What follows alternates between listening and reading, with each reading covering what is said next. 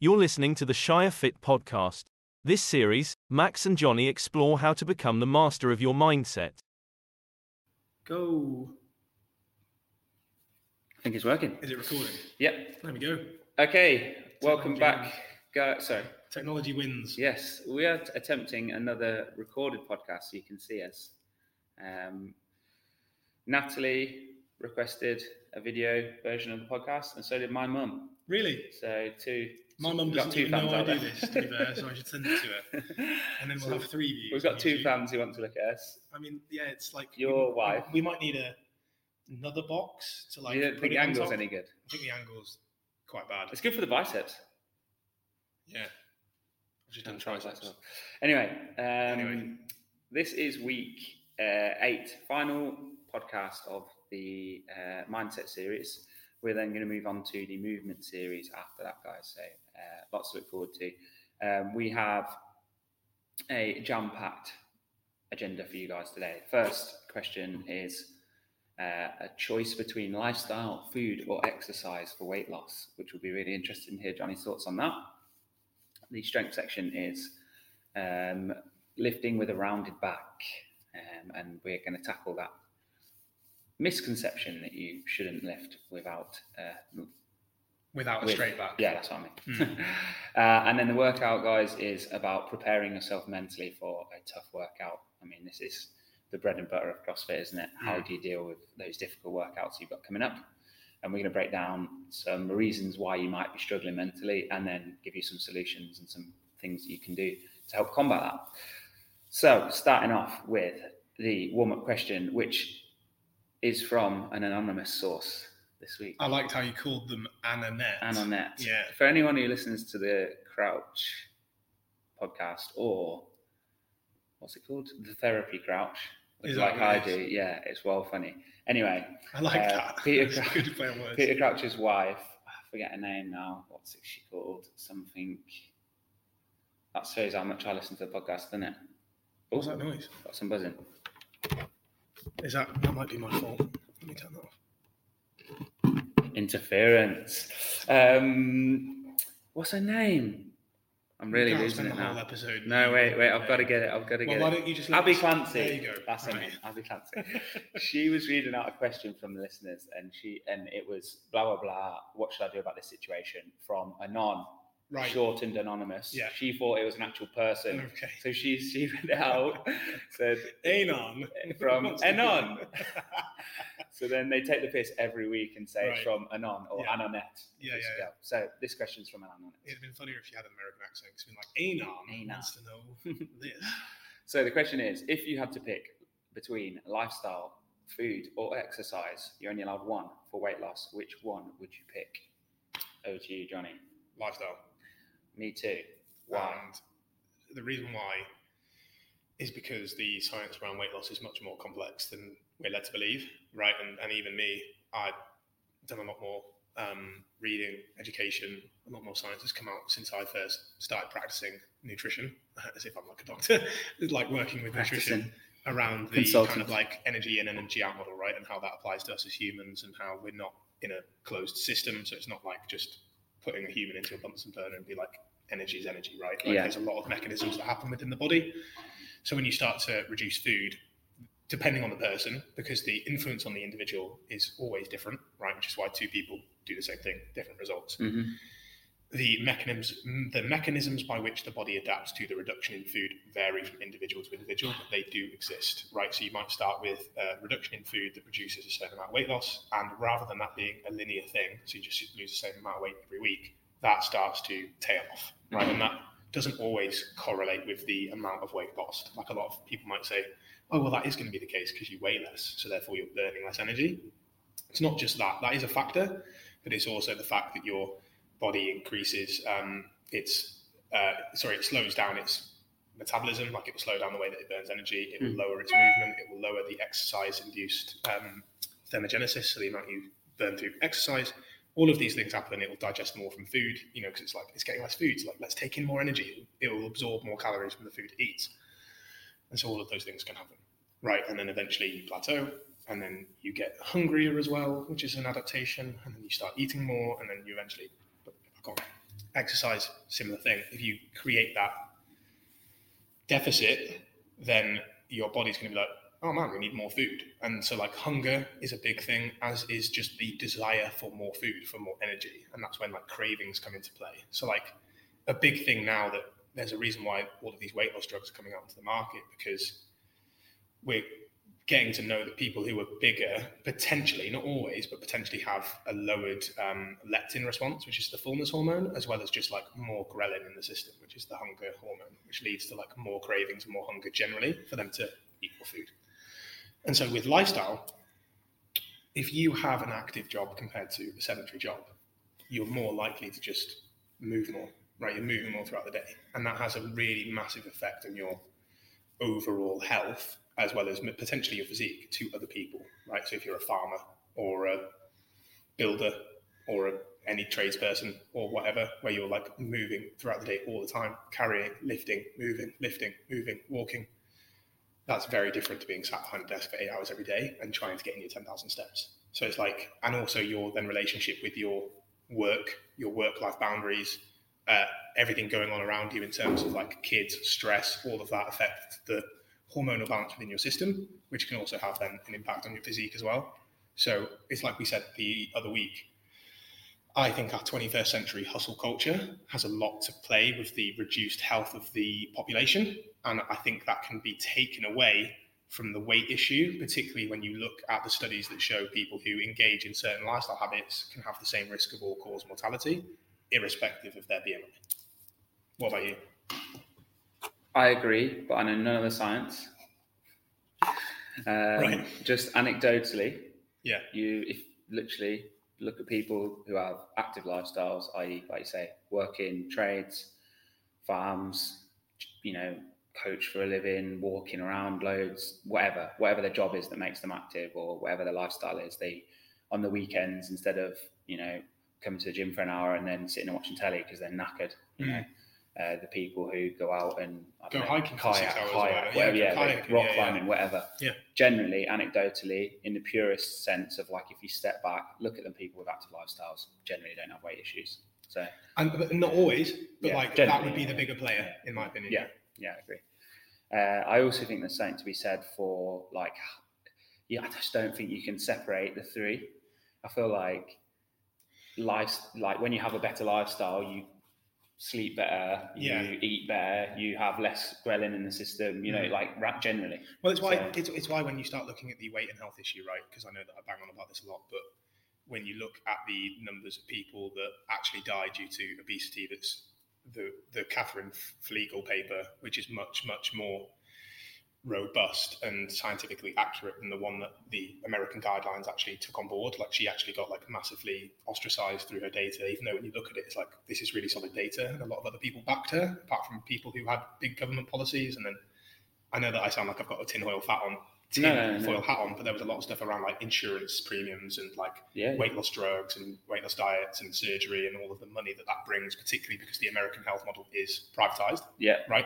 Oh, mate, don't worry. You don't sound like a conspiracy theorist to me. But it's looking at Catherine Flegel's paper, which I can link to the show notes of this episode, for example. She stratifies for socioeconomic issues and all the rest of it. And the people who are then heavier and struggling with health are also the people from like poorer backgrounds, unsafe areas, working 2 or 3 jobs just to feed their families. It's like, that's the real shit of like the cost of living and socioeconomic issues for someone's lifestyle is massive, right? Like, how can you have an active lifestyle if you have to work 2 jobs that are both desk based just to pay your mortgage, just to pay your electric bill, right? And it's like, our government's like, oh no, we won't reduce bills, but we will charge more money for sugary drinks. It's like, you are missing the mark so much. Yeah. On that point about show notes, by the way, that's a little bit of feedback that I got. Oh, for show notes? Someone... it's always a great idea. Craig Hornby said, could you please link some of the texts and documents and things in the show notes? I'll send you Catherine Flegel's 2 papers and then the things for that, because that's a big factor for sure. Yeah, Johnny will send them. Whether I can technically put them in the show notes or not is another question. Okay, wicked. On to our strength section then, which is our take on the concept that you shouldn't lift with a flexed /rounded back. I'll jump in on this one and give first, you a bit of a rest. So it's just not true, is my first response. So I've changed my mind on this recently. Like when I say recently, in the last 2 or 3 years, maybe. You know, when I first started coaching, everything was about if you don't have a straight back when you lift weight, you'll put a shear force on the spine when you flex, and as a result, you will end up with an injury, which now I'm pretty sure is a load of toffee. What it misses out, the key part of that is that it puts a greater shear force on the spine to be in a flex position, yes. But if your spine can tolerate that shear force, there's not an unsafe position, right? So now I've changed my mind and my philosophy, and you've probably noticed it in the programming and the training that we do, in that we need to train all positions to make all positions strong. You mentioned rotationally, flexed, extended, neutral, all different ranges, so that we're strong across all different ranges, so that when in real life we have to pick something up, because generally, you know, you're picking things up from the floor from a deeper range, you're probably going to flex a little bit, you're going to be okay.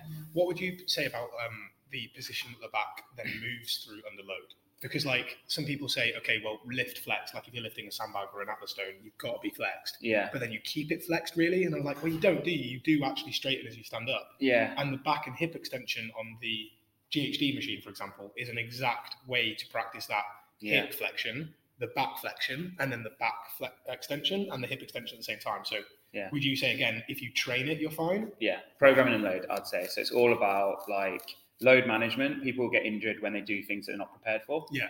And training and enter positions that they're not prepared for. Yeah, so training different.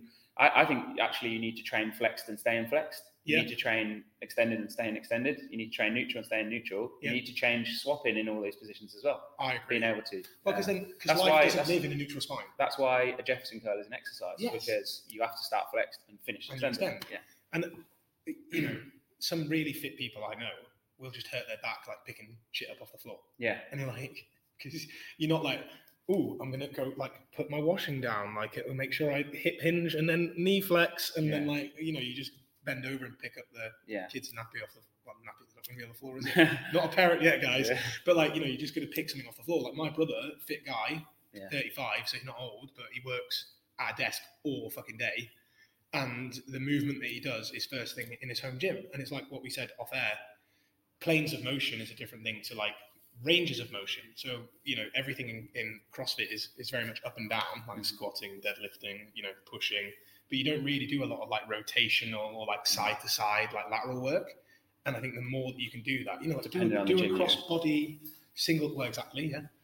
Cross body single leg deadlift, you know, as you like hip hinge and back flexion and like bring up and all that, like that's the stuff that's going to prepare you for real life, not pulling a 200 kilo deadlift and then, oh, I pulled my back, picking up my washing. Yeah. You'd be surprised how many times you hear that. Like people can deadlift 160 and then they put the socks on and bringing the dust there. But going into the actual injury stuff is quite interesting as well, in that most people hurt their back and then they'll go and get a scan, let's say, and the doctor will scan. Our dogs have arrived at the podcast. Classic Shy Fit. Yeah, guest entry.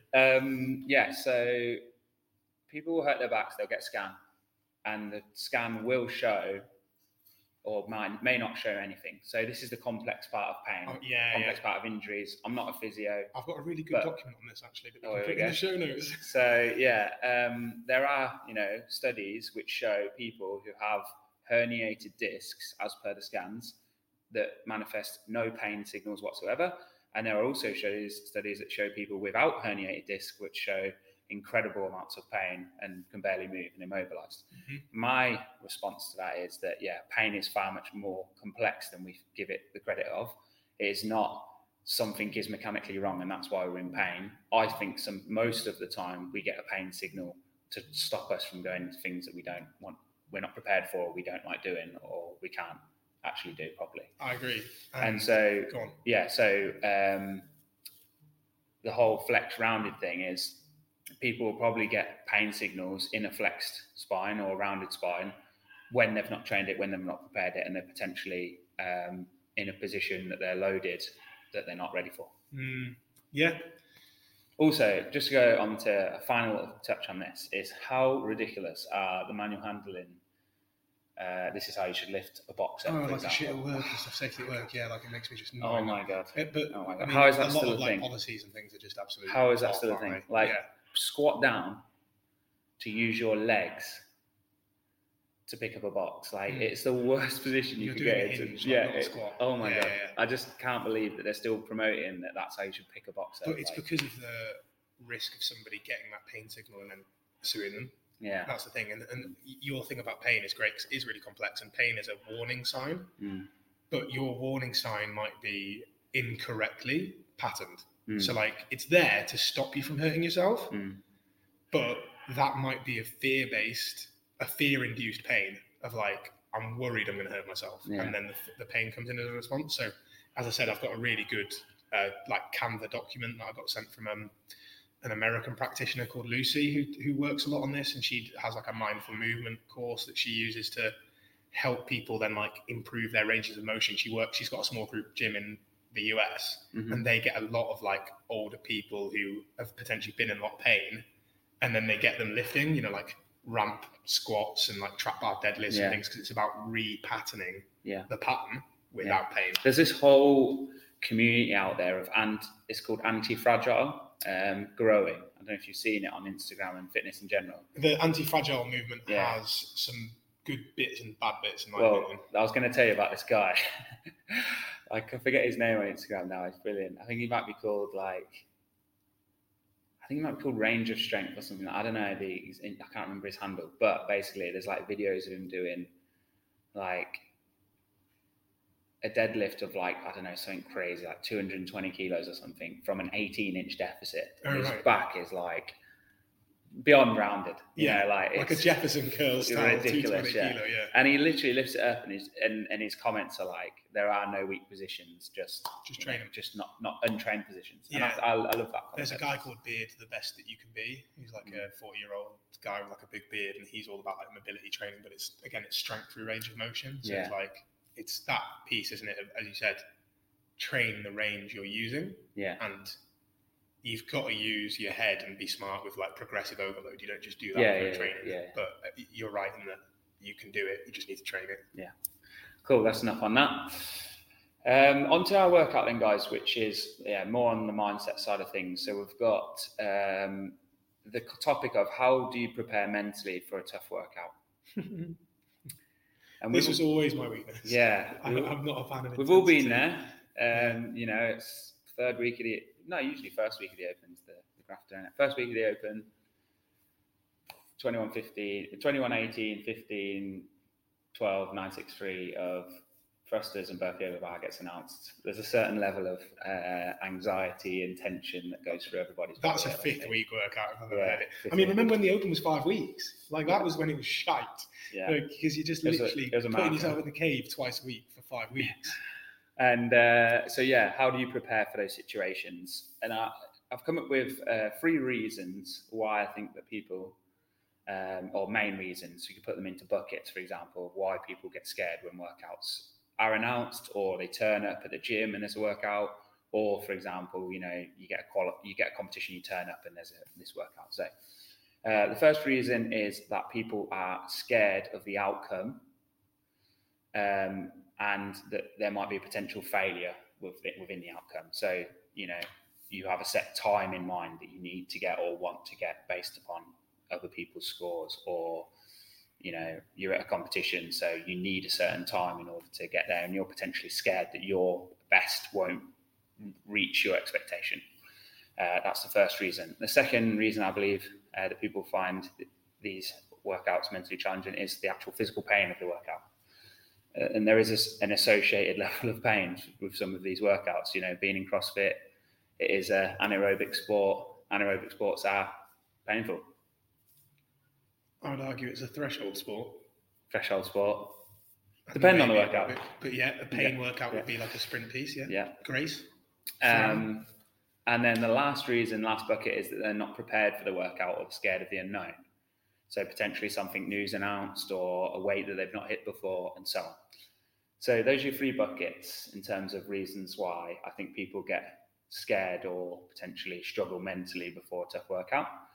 And then me and Johnny are going to go into some solutions or some techniques that you can use to help get through those. Well, why don't you start us off, Max, with that scared of the outcome, potential failure? Because for you, who've like been to semi-finals now several times as a team and regionals back when it was regionals, like how did you personally overcome that when you're performing at that level, especially when the Open is literally like you need the score to get to that stage?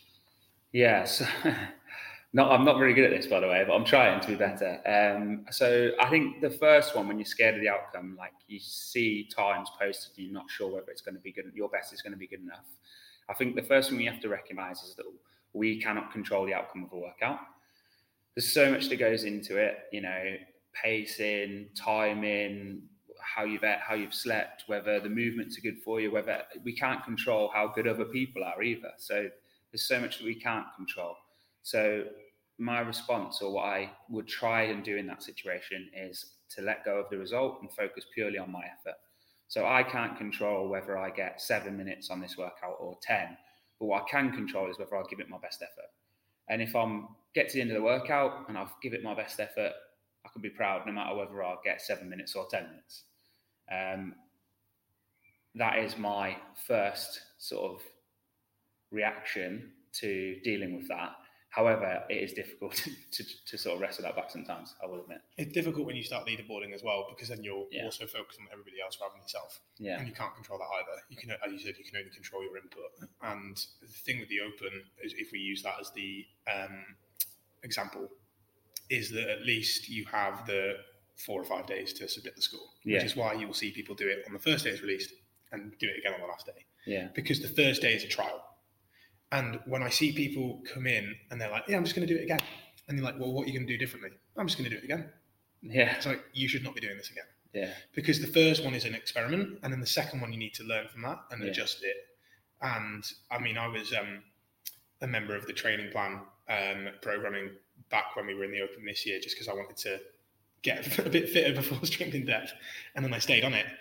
And the thing that I loved about that is that the guy who runs it, Yami, is just like such a nerd when it comes to like programming and pacing. So what they'll do is that they'll measure the people who do the announcement and like measure all their pacing and everything, and then they'll create graphs and tables and charts that you can then go in and edit on a Google Doc to be like, oh, I'm going to like try and, you know, when I came in to redo that workout, there was the chipper.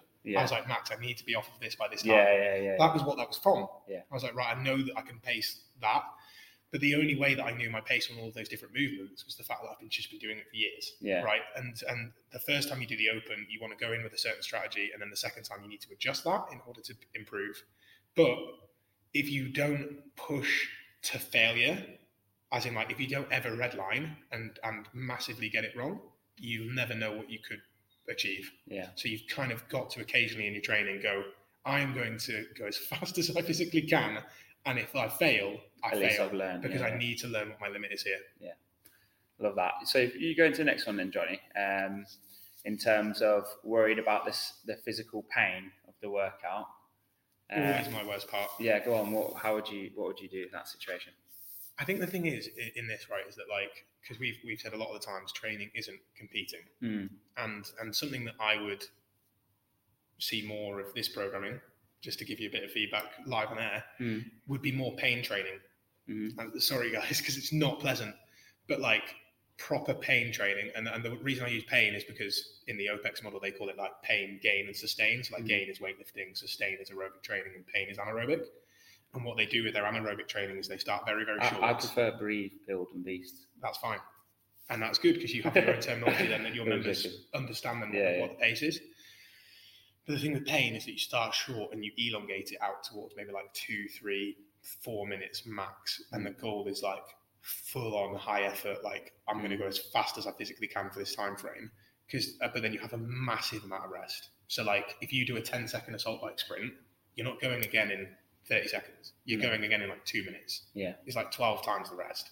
And the rest reduces as the time elongates because again, you're in a slightly different energy system. It's not like purely anaerobic power, and you're going more into like lactic and all that. But the key point is that you're practicing very, very, very, very, very hard, like 95 to 100% effort, and then resting so that you can do that again. And then if you have the great breathe training or sustain training, and you go from like long to short, you eventually like meet around like that 2 to 4 minute mark, that then like you're great at pacing 8 to 20 minute metcons. But it's having that pain training there that it's really like quite hard, and you do end up like blood in your mouth, like proper knackered, like at the end of a session when you've done enough repeats, you know, you're taking on like simple sugars. Like my favorite was a San Pellegrino lemonade at the end of a pain session back in the day. Oh, don't tell me that's a reward, a food reward. It wasn't a food reward. I mean, this was back in my massively disordered eating phase, Okay, macros and that, but it was more of a case of like, because I was so drained from pain training. And that's the thing, like it's painful. Yeah. It drains you, and it's a sport. So you look back at your training history, and say, I've done harder, you know, I've done hard workouts like this before, and I'll be okay. And it's training getting used to that pain. So then, like, if you can do pain training properly and then sustain training properly, and then you meet in the middle for a competition style pace, it's like, right, I'm going to hold my anaerobic threshold. So, like, let's say it's an 8-minute metcon. You're probably going to hold a pace that you'd hold for like a 2-minute assault bike interval, but that's like a repetitive interval. So that's more like high aerobic, anaerobic threshold. But at least when you've trained your pain system, you get used to it, and also you've got a fifth gear. Yeah. So when people are like, "Oh man, I just started to die towards the end of the workout," it's just not enough pain training. Yeah. And aerobic threshold training. Yeah. Me personally, I like to do this technique called a if, when, then plan when I know it's going to really hurt. And I usually, because I've got a little bit of experience now, I'll know when the workout's going to really like hit you in the face. You know, like in that 21, 18, 15, 12, you know, it was kind of like the 15s. Yeah. Yeah. And you'll know. The 15s and the 12s. So I'll be like, the 9-6-3s are like, yeah, that's one set. You're like, I'm done. Yeah. So I'll be like planning before the workout. This helps me reduce my anxiety about the workout anyway. So I'll be like, I've got a plan. My plan will be like, I know it's going to be really tough on those 15s, and it's going to be really hard. If I get to those 15s and I feel atrocious, then I'm going to say to myself these words. I'll have like a plan in my head, and that might be different based on, you know, the day, the workout, whatever. Invariably with me, it's like the team needs me to respond here. Tara needs me to perform and look strong. Whatever. Jack needs me to set the bar. You know, for me, it's like about doing it for other people, having a why for my training and how I attack these workouts. And then I make sure I'm prepared to deliver that why to myself when I need it most. So I'll look at, you know, for example, you know, in semis, I'm trying to think now, in semis, the only really like absolutely gassy, horrible workout that we were going to do was the ski. And dumbbells. And my if, when, then going into that was like, if I get to the last round and I feel like shit and I can't ski very fast, I know that I need to sprint those ski cows so that I can be prepared for dumbbells, because Tara is going to be weaker on the dumbbells, so I need to be prepared for being able to hold at the top for her and things like that. Yeah. So in my head, it's like having a plan of if you feel a certain way at a certain point, what do you do? Then say something. And I do ridiculous stuff, like Jack and Tara will tell you, like one of the years I was into Vikings, right? And I love that scene when Ragnar comes back. For those who don't watch Vikings, this ain't gonna make sense, but I don't. You don't watch it? No.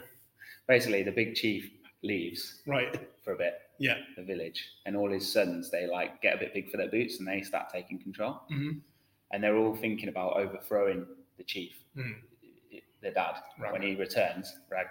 Ragnar returns, and they're all like a bit big for their boots.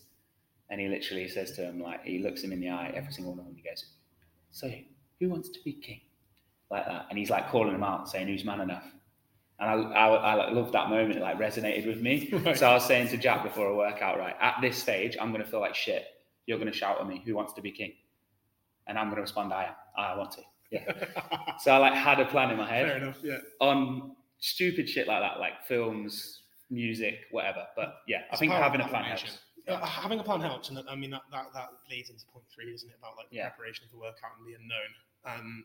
And that's where like training for different variables comes in. Yeah. But as you said there, physical pain of, if you know, again, it comes from preparation and training. But then if you can look at a workout and know your ability to like really well, like know yourself inside out, and you know that's going to be the hard part, certain affirmations like that are going to help you. Like, okay, I've got this strategy. If that happens, I'm going to do this. And then when it starts to hurt, I'm going to tell myself this, one more rep, one more rep, one more rep. Like I heard that from someone once where they were like, with a war ball, he was just always saying, just one more rep, just one more rep, one more rep, one more rep. Oh, I'm done.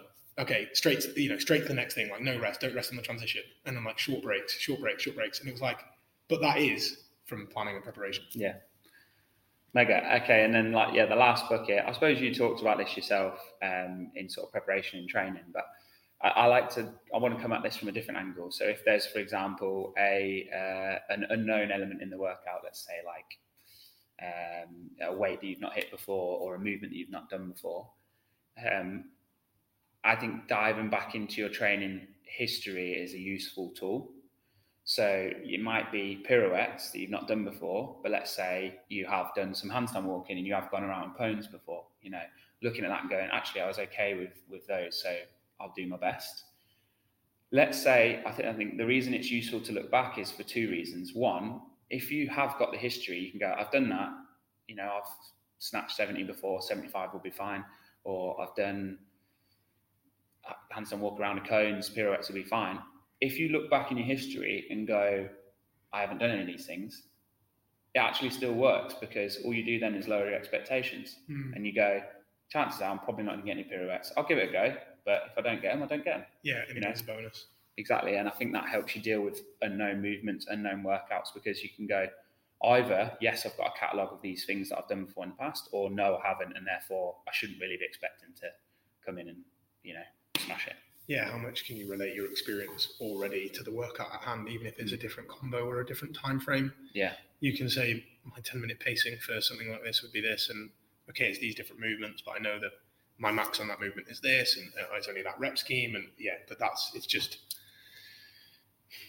why it's so key, I think, for not just to take logs of your training, which obviously is managed here through Boxmate, and that's very helpful to look at like previous scores, but even just a knowledge of your own stuff, right? Like and keep your benchmark, how you pace, just how you pace workouts, what your muscle endurance is like, how many people know their max effort, like toes to bar and just different things like that, and dumbbell thrusters and stuff, and then being able to compare and just know then your muscle endurance like maxes of like when that starts to fatigue and peak, and you're like, okay, so if I need to do this many and I want to stay fluid. I think that's the thing that a lot of people get wrong, is that they don't take rests early enough in workouts. Like you could probably break things down into smaller sets, and thereby your sets are going to be very fluid. You're going to move very well. The better you move, the less energy you leak, just through like exhaustion. And then you take a shorter amount of rest. You can count the rest in your head, and then you get back up and you do the same set. Same set of thrust, the same set, rather than like doing a max effort set and then being like, oh man, I need to rest. And then you've redlined and it's game over. Yeah. Yeah, it's very hard to come back from failure in an energy system, movement, and mentally. And then sometimes in training, you need to do it. Yeah. Like I had a time in the Open way back when, where it was, do you remember the workout? It was like 50, 40, 30, 20, 10 of dumbbell snatches and burpee box over jumps. I do, no. Right? So at that the time, backbreaker at the time, because nobody could hinge. No. Because CrossFit kept on teaching everyone to use their legs, use your legs. And you then dumbbell flex back. Yeah. So I didn't actually have back issues in that. I think I stayed pretty well, but what I did do was completely redline my first attempt, but it was on purpose. Right. Because again, it was one of those, like, I'm so like against pain. I was like, I don't know if I'm sandbagging my workouts. Yeah. And so my coach was like, well, just try it. Yeah. Go as fast as you physically think you can, and let's see where you redline. It was actually the other way around. It was 10. Was it? 20, 30, 40, 50, yeah, I think. Which makes it even worse, doesn't it? Yeah. Because then it's like, oh shit, I've got 50 minutes to go. It was 10, 20, 30, 40, 50, and then 50 in burpee box after every set. I got capped out the first time, but then what that allowed me to do was go, right, on my repeat, I'm going to pace it. And then I'll try and, something that the OPEX methodology taught as well was like, try to get faster, almost like negative splits when you have something like that. So you're almost like, you're thriving rather than surviving. Yeah. And that's a cool thing to think of sometimes. Sick. Right, guys. So, covered a lot of ground there. Hope you found that episode interesting. We hope you've enjoyed this whole mindset blog. I certainly have come enjoyed going through it with you, Johnny. The thought block. Mindset block. We are going to move into the movement block, and sort of some things that you can look forward to in that block would be like biomechanics, gait, breathing, how we're technically supposed to move, compensations, traditional compensations for most people, so on and so forth. So got some cool ideas about stuff that's coming up for that. Sweet. See you soon. Bye, everyone. Thank you for listening to the Shire Fit podcast with Max and Johnny. Don't forget to like and subscribe, and we will see you next week for another episode.